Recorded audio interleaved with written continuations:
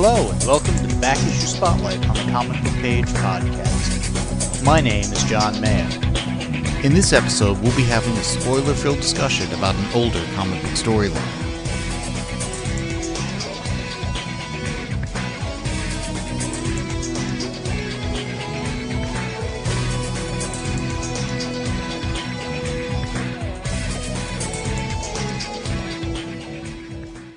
In this Back Issue Spotlight, I'm joined by James, and we're going to be discussing Batman Hush from Batman 608 to 619.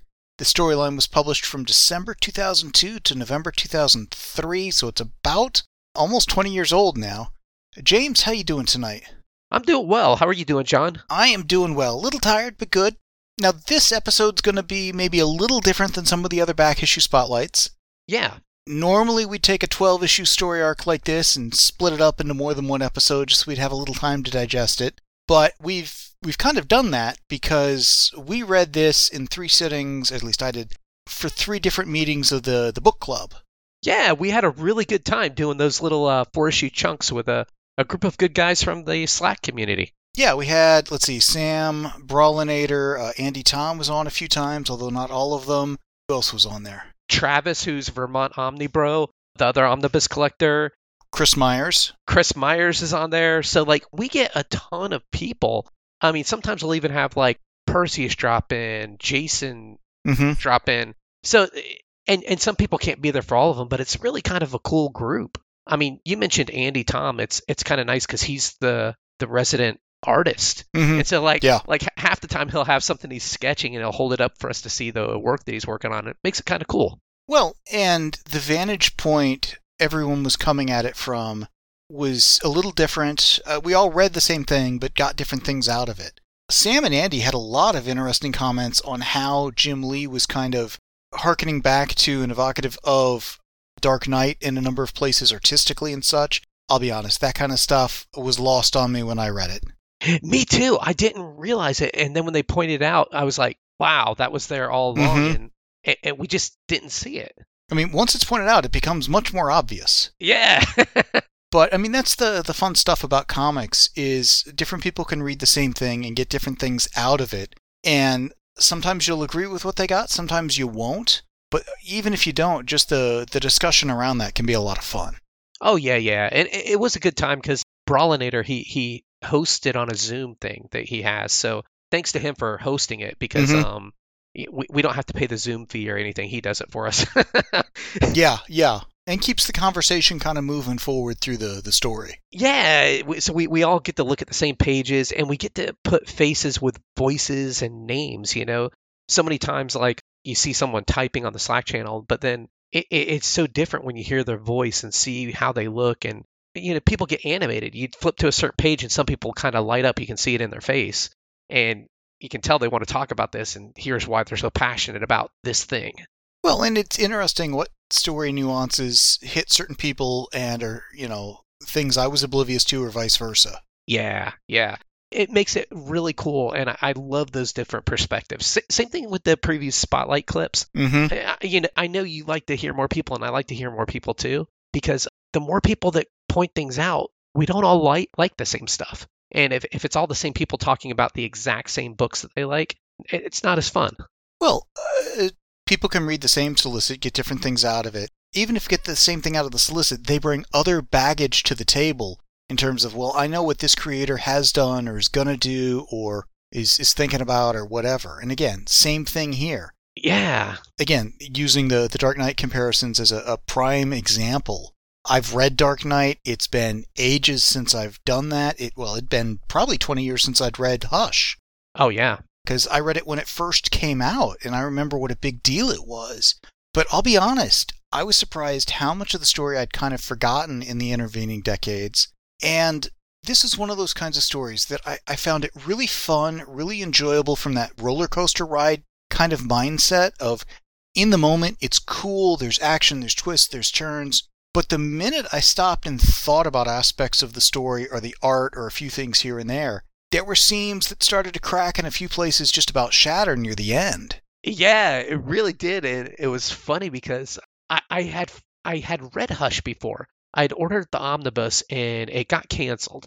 And so I think I picked up like a trade paperback or something, DC had a reprint because I've heard good things about the story. And so I read it before, but even I, having read it not that long ago, I'd forgot a lot of the stuff. And like you said, I forgot how disappointed I was with the ending, even though the story itself was good.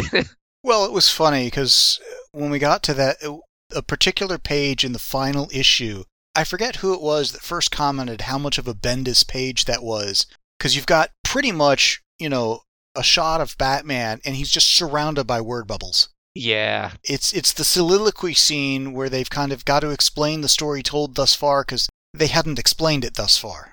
Exactly. And, the minute that Bendis connection, it's like, I can't unsee that now. Because that's what Bendis does in every one of his books. Oh, jeez. Totally.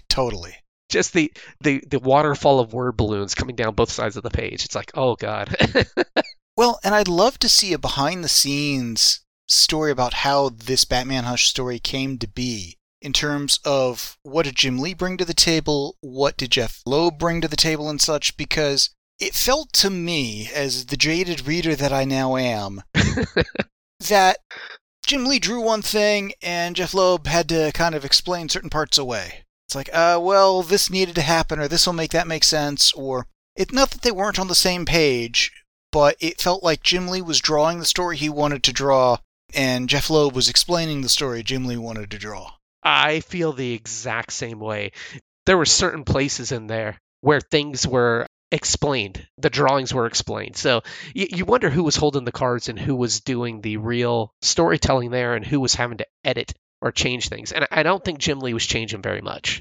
I don't think he was changing stuff, but potentially dictating a few things. I felt like he was definitely holding the cards.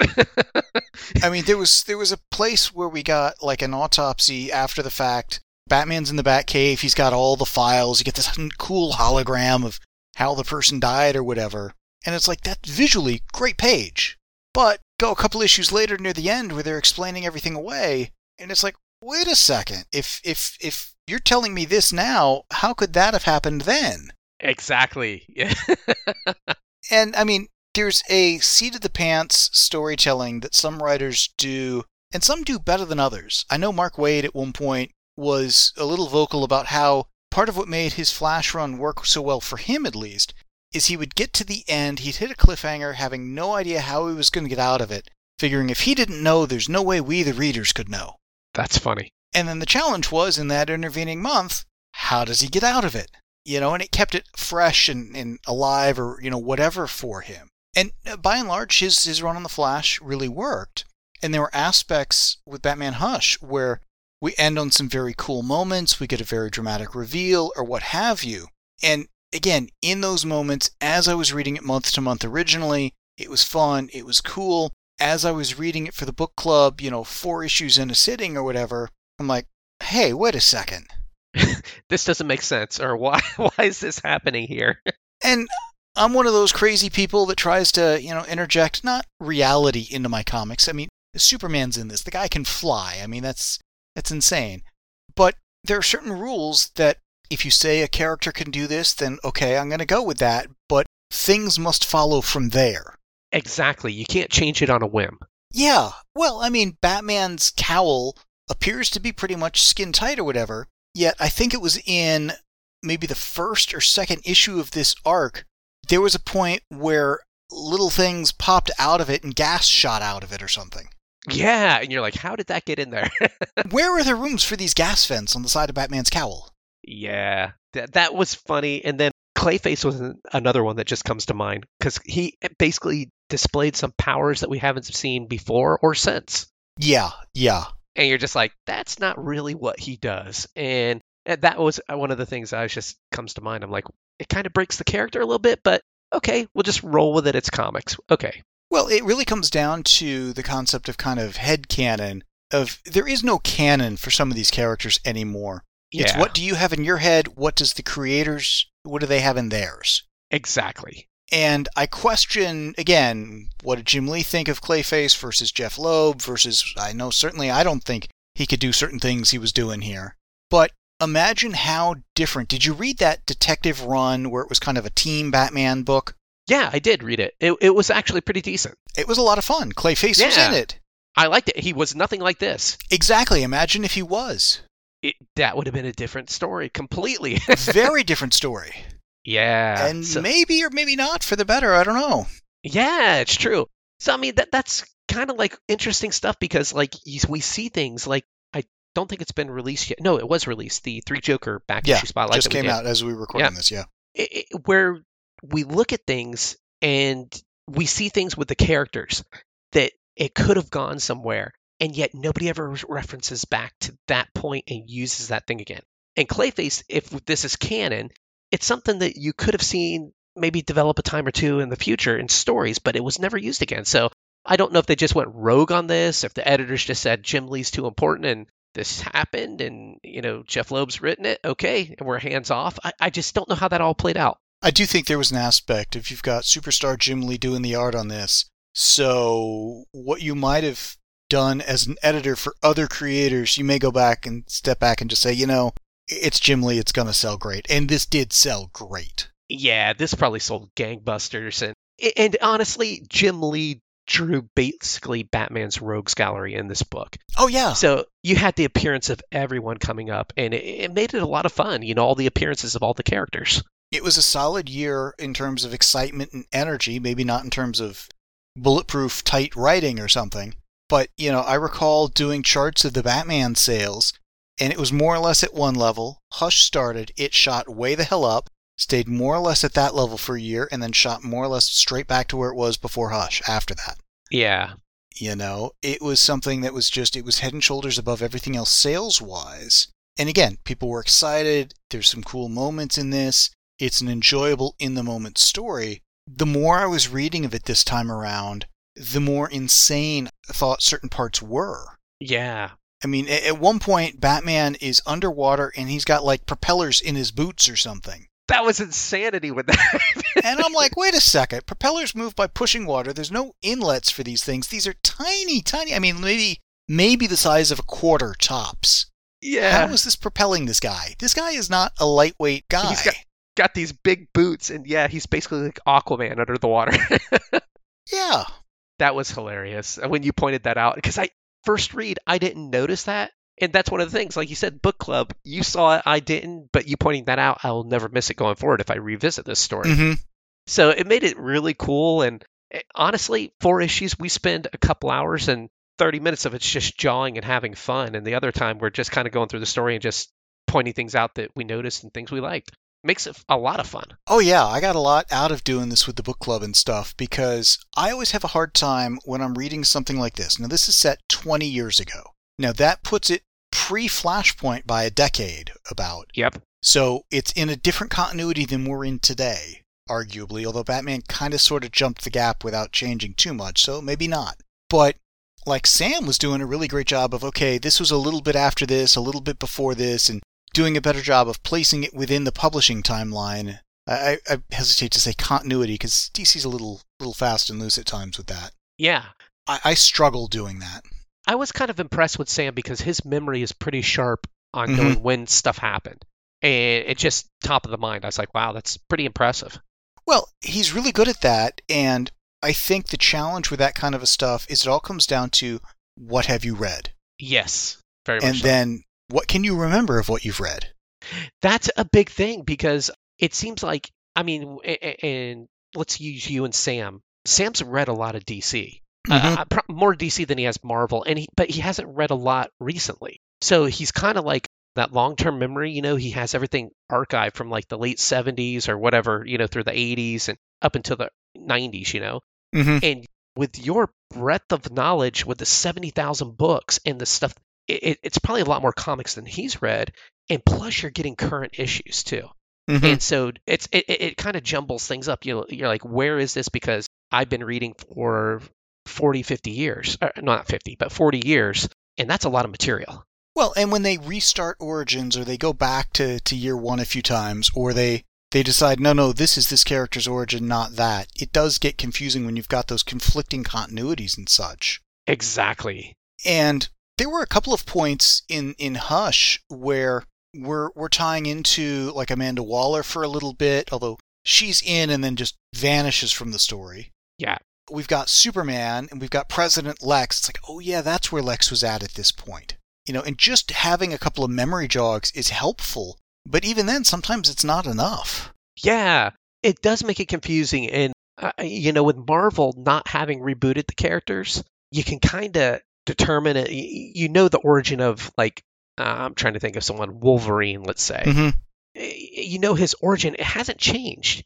They haven't changed the, what happened, what he did, where he came from. And the same is true for Iceman or Reed Richards, whoever. But a lot of the characters in DC, they changed them with the New 52. They changed them now. And so it's harder because you're trying to think, is this the one that died? Is this the one that didn't die? What about that Superman who existed and then exploded? Did that happen? Yeah. Well, and right after that, they've got the old Superman who's now kind of the new Superman for Batman and Wonder Woman. They're not getting along. And then there's some wavy hands, and suddenly that had never happened again. Yeah. And it's funny because I think Marvel has been more explicit about playing fast and loose with the continuity. Yeah. Yet still has a tighter continuity, generally speaking, than DC that I think's put more of a focus on continuity, but really blown it out of the water a few times. Which is very interesting, isn't it? The ones who are fast and loose, because they haven't rebooted it, I think. It makes it tighter. Yeah. I mean, there's a couple of things you got to gloss over on the Marvel side, the whole Teen Tony thing with Iron Man and a few things like that. But there's some aspects, I mean, there were some major reveals here of who knew what that I'd totally forgotten about. And it's like, oh, well, I guess at this point, this person absolutely knows this. There's no way they can't after this scene. They're told it, they acknowledge it, but there are aspects of information reveals to characters that I think fundamentally change the stories you can tell. Yeah, I agree. Yeah. And this is one that a lot of people put up there as a kind of a hallmark go-to Batman story. And in terms of fun story, absolutely. In terms of good story, for me, not so much. Yeah. I would say fun story, more like I'm not saying it's the same. Like you're reading the All Out Avengers. It's not necessarily told very well, but it's a lot of fun when you're reading it. Because you can poke holes in this, and Jeff Loeb is a good writer, but yeah, he definitely left some holes in here. I felt like he could have done some really cool stuff in issue, I think it was 11, or the 11th issue, whatever that was, 618 or whatever, because there was an opening with Robin that he had, and that's where I thought it could have been so cool. This would have been the reveal. This could have been the aha moment, and they could have taken the whole thing in a different direction with that follow-up, 619, and now Robin is back, and how are we going to handle this, and what's the status quo? And instead is like, haha, the joke's on you. Well, it got to the point where by the end of it, when they kind of revealed who the mastermind of all of this was, I'm like, okay, I'll buy that, but as to who Hush really was, you faked me out enough times that I'm getting skeptical about anything you tell me now, storyteller. Exactly. You fool me once, fool me twice, fool me 3 times. I'm like, okay, now I'm not believing you. It's not even fooling me. It's jerking my chain or whatever. It's like, come on. The writer who cried wolf. There's an aspect where I feel Jeff Loeb was more the scripter than the writer. I felt that too. I really did. I felt like it was a Jim Lee story. Yeah. And it was written very well written as far as the art. But like you said, the scripting in it, it's because I think the art was drawn and he was writing based on the pictures. And I think Jim Lee definitely said, hey, let's do this. And Jeff Loeb scripted for that story. Yeah, I imagine the two sat down, had a long discussion, whether in person, over the phone, whatever. Figured out, okay, what do we want in the story? Oh, you want all the major Batman villains. Got it. We want to introduce a new Batman villain. Got it. Okay, you want some action, you want this, you want that. Oh, you want this kind of aspect of this story for these two characters. Okay. Cool. And then I think Jeff Loeb kind of sketched out what the arc was going to be over the 12 issues, what the showcase pieces were going to be, but it would not surprise me if this was done more Marvel style with here's the basic description of what happens in this issue. Jim Lee runs with it, either thumbnails or fully pencils the pages, hands it back to Jeff Loeb, who's then got to put in the dialogue, the captions, and what have you. Now, I have no idea if that's how it happened or not. It feels like that's how it happened. That's exactly it. It feels like the Marvel way of doing things back in the day. Mm-hmm. And so if that's what happened, I'm completely cool with that, and it was a fun exercise. It was, but when we've got a couple of things where, particularly in the later issues, it felt like, mainly in that last one, but also a little before that, retcon after retcon after retcon, just within the arc of the story. Yeah. Somebody shoots a bullet at the Batmobile and it explodes. Wait, let's have another panel a page or two later to say, oh, you didn't see me put the C4 over there, did you? It's like, no, I didn't. I'm the reader. They're not fair if you don't show me these things. Exactly. But when you shoot the armored Batmobile and it explodes, you kind of got to explain what the hell happened there. Yeah. We got another one where the bullet pierces the tire. Of course, the tire flew the wrong way, but the tire came completely off and ripped to pieces, and there had to be an explanation blurb. Oh, because of this, that's what happened. And normally he has run flat tires, blah, blah, blah, blah, blah, kind of explaining how that happened. It's funny, and I don't want to reveal who the character is. Yeah. But there's a character brought in 618 that actually would have been a real easy way to have explained some of what happened with those things. Yes. But I felt that character was brought in just to acknowledge they had existed and to get them out of the Batman story forevermore. Yeah. And I'm like, why? And now, 20 years later, somebody picking this up, unless they had read the era of Batman this character was really featured in, are going to have no idea who this character was, why he's there, what the relevance is or anything. Yeah, why is this happening? What's going on? This is weird. Yeah. And it's funny because there are certain members of supporting casts, be it the people at the Daily Planet, the circle of characters in Batman or Spider-Man or whatever character. Some are perennial. They're always there. Jim Gordon, Lois Lane, J. Jonah Jameson, characters like that you just never don't have. But then there are others that are almost pet characters of particular creative teams or editorial offices or whatever. They're introduced, they're a big deal for a year, 5 years, maybe a decade, maybe even longer than that, but then something changes and they're never seen again. Yeah, they disappear. We had Kite Man for a while, he's gone. I was thinking Steve Lombard in the Superman stuff. Oh, yeah. Also, we're looking at Zdarsky right now writing Batman. Mm-hmm. We have this Failsafe character. Do you think Failsafe will be around in 10 years? 5 years? Not as a recurring character, but as something that gets pulled out 10, 20 years from now. Yeah, we'll get another storyline on that. That's exactly. It's something where I don't think he'll stick around, but someone will be like, oh, remember that cool thing that happened that we never did anything with? Let's use it. Well, how about the current mayor of Gotham? Yeah. Oh, what's her name? I can't remember. Well, we've had 2 or 3 lately. I was thinking Naranko or whatever his name was. Oh, him. Yeah. But that's one of those. I'm thinking of the mayor of Bloodhaven. I'm sorry. Oh, yeah. That one may stick around. I don't know. Maybe not as mayor, but still.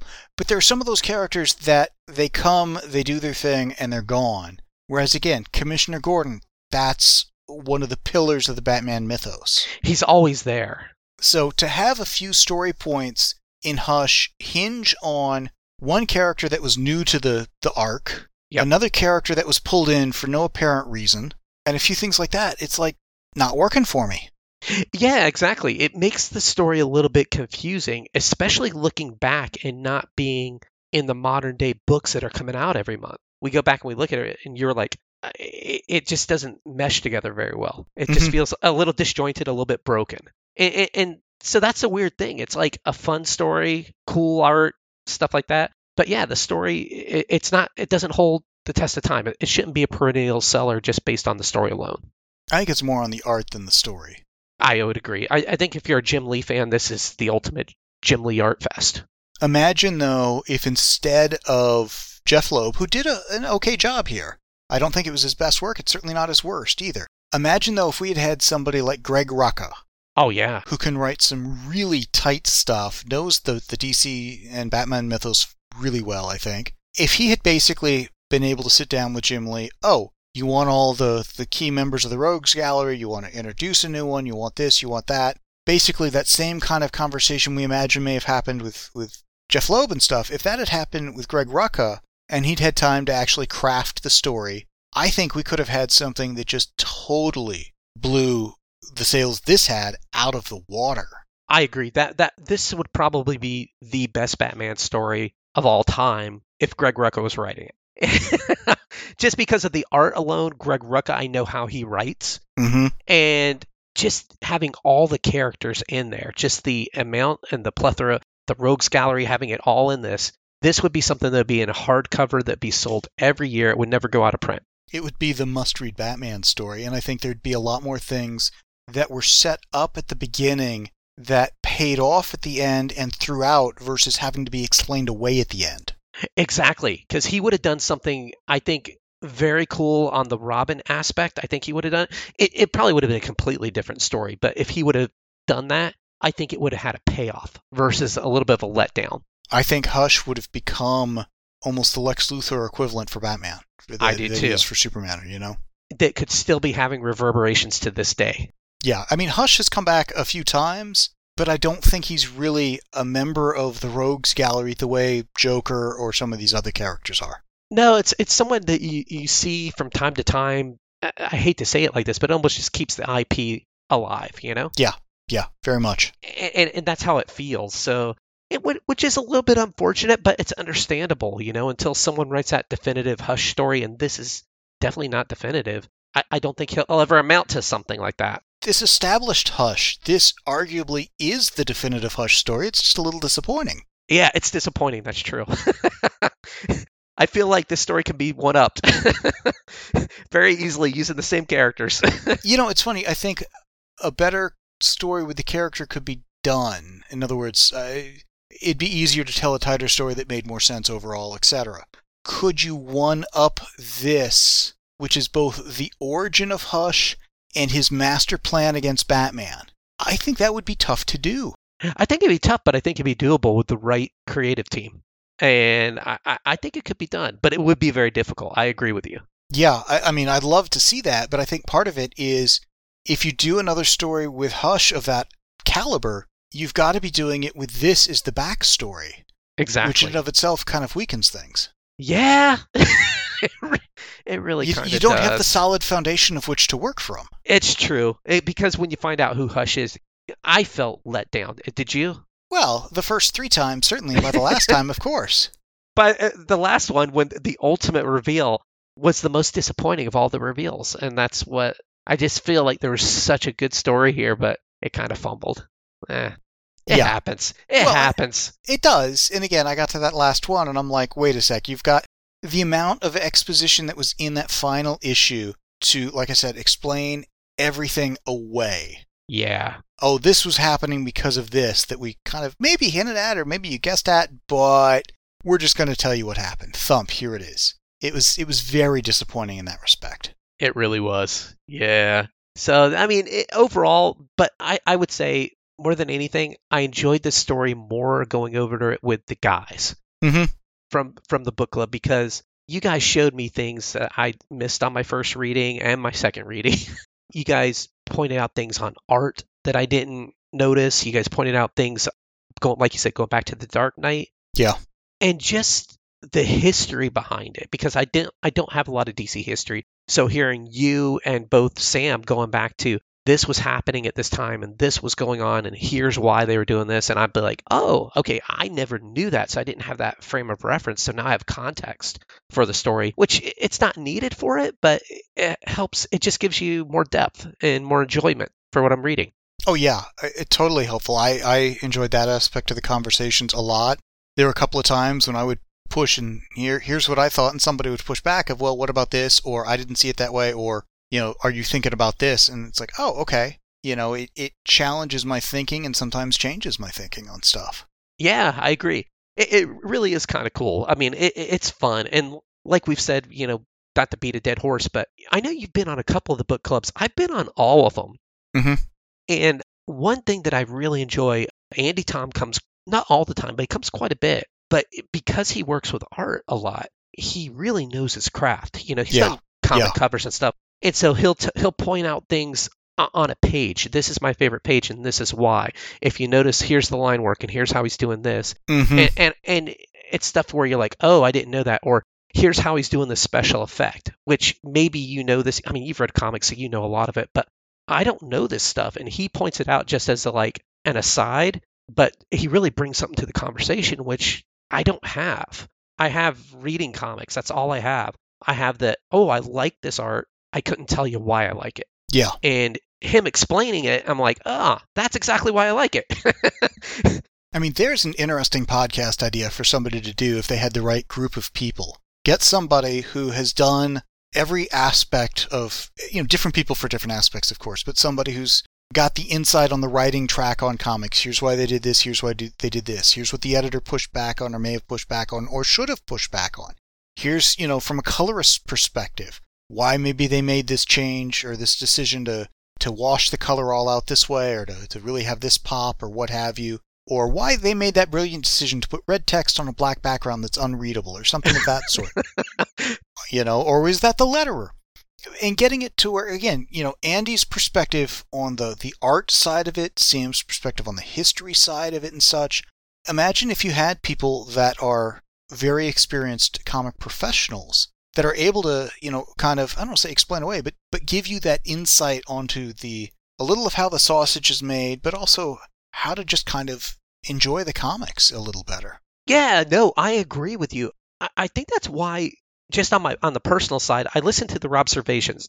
Not every episode is the best episode, Mm-hmm. but he goes back into the past. He talks about the 80s and 90s and this and that and art that he did. But sometimes he'll go into how the sausage is made on the business side.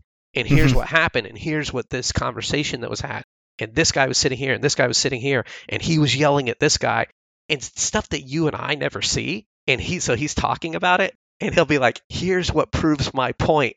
When Todd McFarlane was saying this about me, and I said this, here's the proof of it. And it's just kind of fun. Yeah. Like you said, the hearing the professional give you that background, and it doesn't have to be confrontational, but just hearing how the sausage is made is kind of cool sometimes. You're like, oh, interesting. I didn't know that. And you know what? I have a lot of fun with it with you because you have so much more knowledge than me in general, and your memory's so much better than mine. Mine's horrible. You and I just doing, when we do comic spotlights Mm-hmm. and stuff, you'll remember things and point things out, which is just like eye-opening to me. Wow, interesting. Well, I think there's multiple levels of enjoyment you can get out of a comic and multiple angles to come at it from. Yeah. There's the aspect of, if you've never read any comic before, how does this stand? And then there's the aspect of, if you're steeped in the continuity, does that make this better? Does that make it worse? Yeah, exactly. So before this, what was the book club we did before this when you were on, the first one that you did? JLA Avengers. JLA Avengers, and that was right after George Perez died, which was a great pick. It was kind of cool.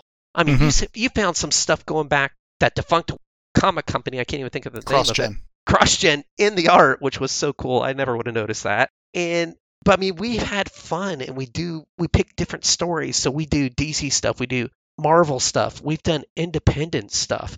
I mean, the very first book club that we did on Zoom was Y the Last Man, and Eric from Cowabunga was on that. And he's usually a busy guy, but he's like, I read Y the Last Man every year, once at least a year. It's his favorite story, and so he came with us, and he's read it so many times he almost has the book memorized. But it's just like, it's really cool to get together and just different things. We don't even go over my favorite books, but I'm okay with that because I like experiencing different stuff. Yeah. Well, and again, getting so many different perspectives on the same story, a lot of fun. Yeah, it's a lot of fun. So I'm super happy about it. And you know what I look at the book club as? Remember how you used to have the call-in where people would call in on the weekend? Yes, the monthly teleconference and such. Yeah, it's basically evolved into Zoom meetings now where we go over books. But we spend a lot of time talking, too. We'll spend a good 30, 45 minutes just shooting the breeze and getting to know each other and having fun and laughing, which is kind of cool. I really like that because you're like my nerdy group of friends because I don't have a lot around here. I'm my workout CrossFit friends, but you guys are like my in my heart, you're my nerdy friends. No, I totally get that. It's fun to read comics, but it's also fun to be able to talk about what you've read in the comics. Yeah, because I read stuff and there's nobody I can talk to. The people around here that I talk to about stuff, they ask me questions because I know the stuff, but all they know is the Marvel movies. Or I was going to say, they're asking who this character from the movie was or whatnot. But if you get into too much detail, their eyes glaze over, I bet.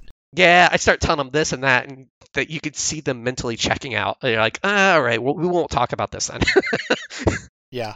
Yeah. I've got to imagine with Black Adam having just come out, that across the nation there are the occasional questions to the local comic geek at the office or whatever of, can you explain Hawkman? Yeah, what is it? What is this bird guy flying around? Which will inevitably lead to eyes glazing over and brains melting on all sides. Because that's just insane continuity, or discontinuity. Discontinuity, and oh yeah, he keeps coming back, and Thanagarians. Yeah, the book club's a ton of fun. I don't always join in, don't always have the time and stuff. And I'll be honest, don't always have the interest depending what's being read. But we've got a channel on Slack for book club. Easy way to find out what's going on, when the next thing's going to be, help pick what the next item's going to be. As we record this, beginning of November, there's talk about getting a get-together or two just to hang out, not read anything, but just hang out and talk and stuff for the holidays. Yeah. That should be a lot of fun. Yeah, we're looking at either November 17th or December 15th. It's because, like, everyone's busy around the holidays, Thanksgiving, Christmas, families, travel. And so instead of just, like, flushing it and saying, giving out homework, hey, let's meet over 3 weeks and everyone's stressed out. Yeah, we'll just pick one day, we'll hang out, we'll just be like, what's up, guys? And we'll have a good time. We'll probably shoot the breeze for 2 hours and just, have fun. Mm-hmm. And it's really kind of cool because, like, what we talk about, it may be modern comics, it may be old stuff, it may be art. I wouldn't doubt if Andy Tomzeri is going to hold up a piece of art. Look at this Nightwing I drew for Eric. Eric's going to show up and be like sorting comics in the background. You'll get to see him doing that on video. It's hilarious. It's just a lot of fun. We're all doing different things. We just laugh and joke and have a good time.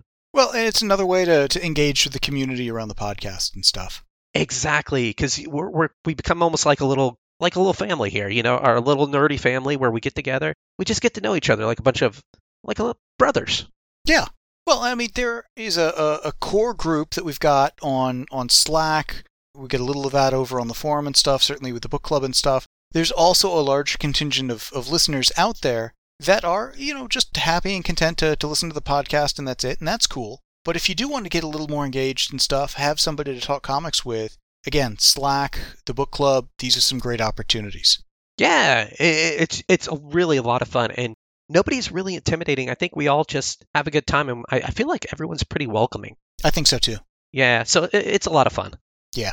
So I'm glad we read this because, like I said, I hadn't reread Hush since it came out. Me too. I'm happy we read it, and now I appreciate the story even more, even though it doesn't work for me very well. Well, I'm not going to say I appreciate the story even more, but...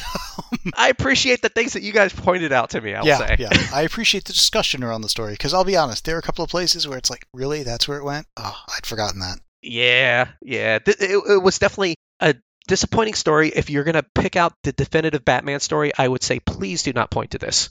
Yeah, I wouldn't point to this. I'm not sure what I would point to. And again, this was a fun read. It just doesn't hold water. Yeah, it's that cheeseburger. You can enjoy it, but there's nothing nutritional about it. Yeah. Anything else? No, that does it for me. Cool. Recording clips for the Preview Spotlight episodes is easy, and we've got an open submission policy for these episodes. Please send in clips to support the comics you love as often as you can. If you'd like to get email reminders for the Preview Spotlight episodes, you can join the emailing list on the main page of the comicbookpage.com website. The deadline is typically the second Saturday of the month at 9 a.m. Check the main page of the website for more information and the exact deadline for the next Preview Spotlight. The show notes and forum for this podcast can be found at www.comicbookpage.com under the podcast and forum sections of the website. Please email us at theguys@comicbookpage.com and let us know what you think of what was discussed in this episode. Thanks for listening.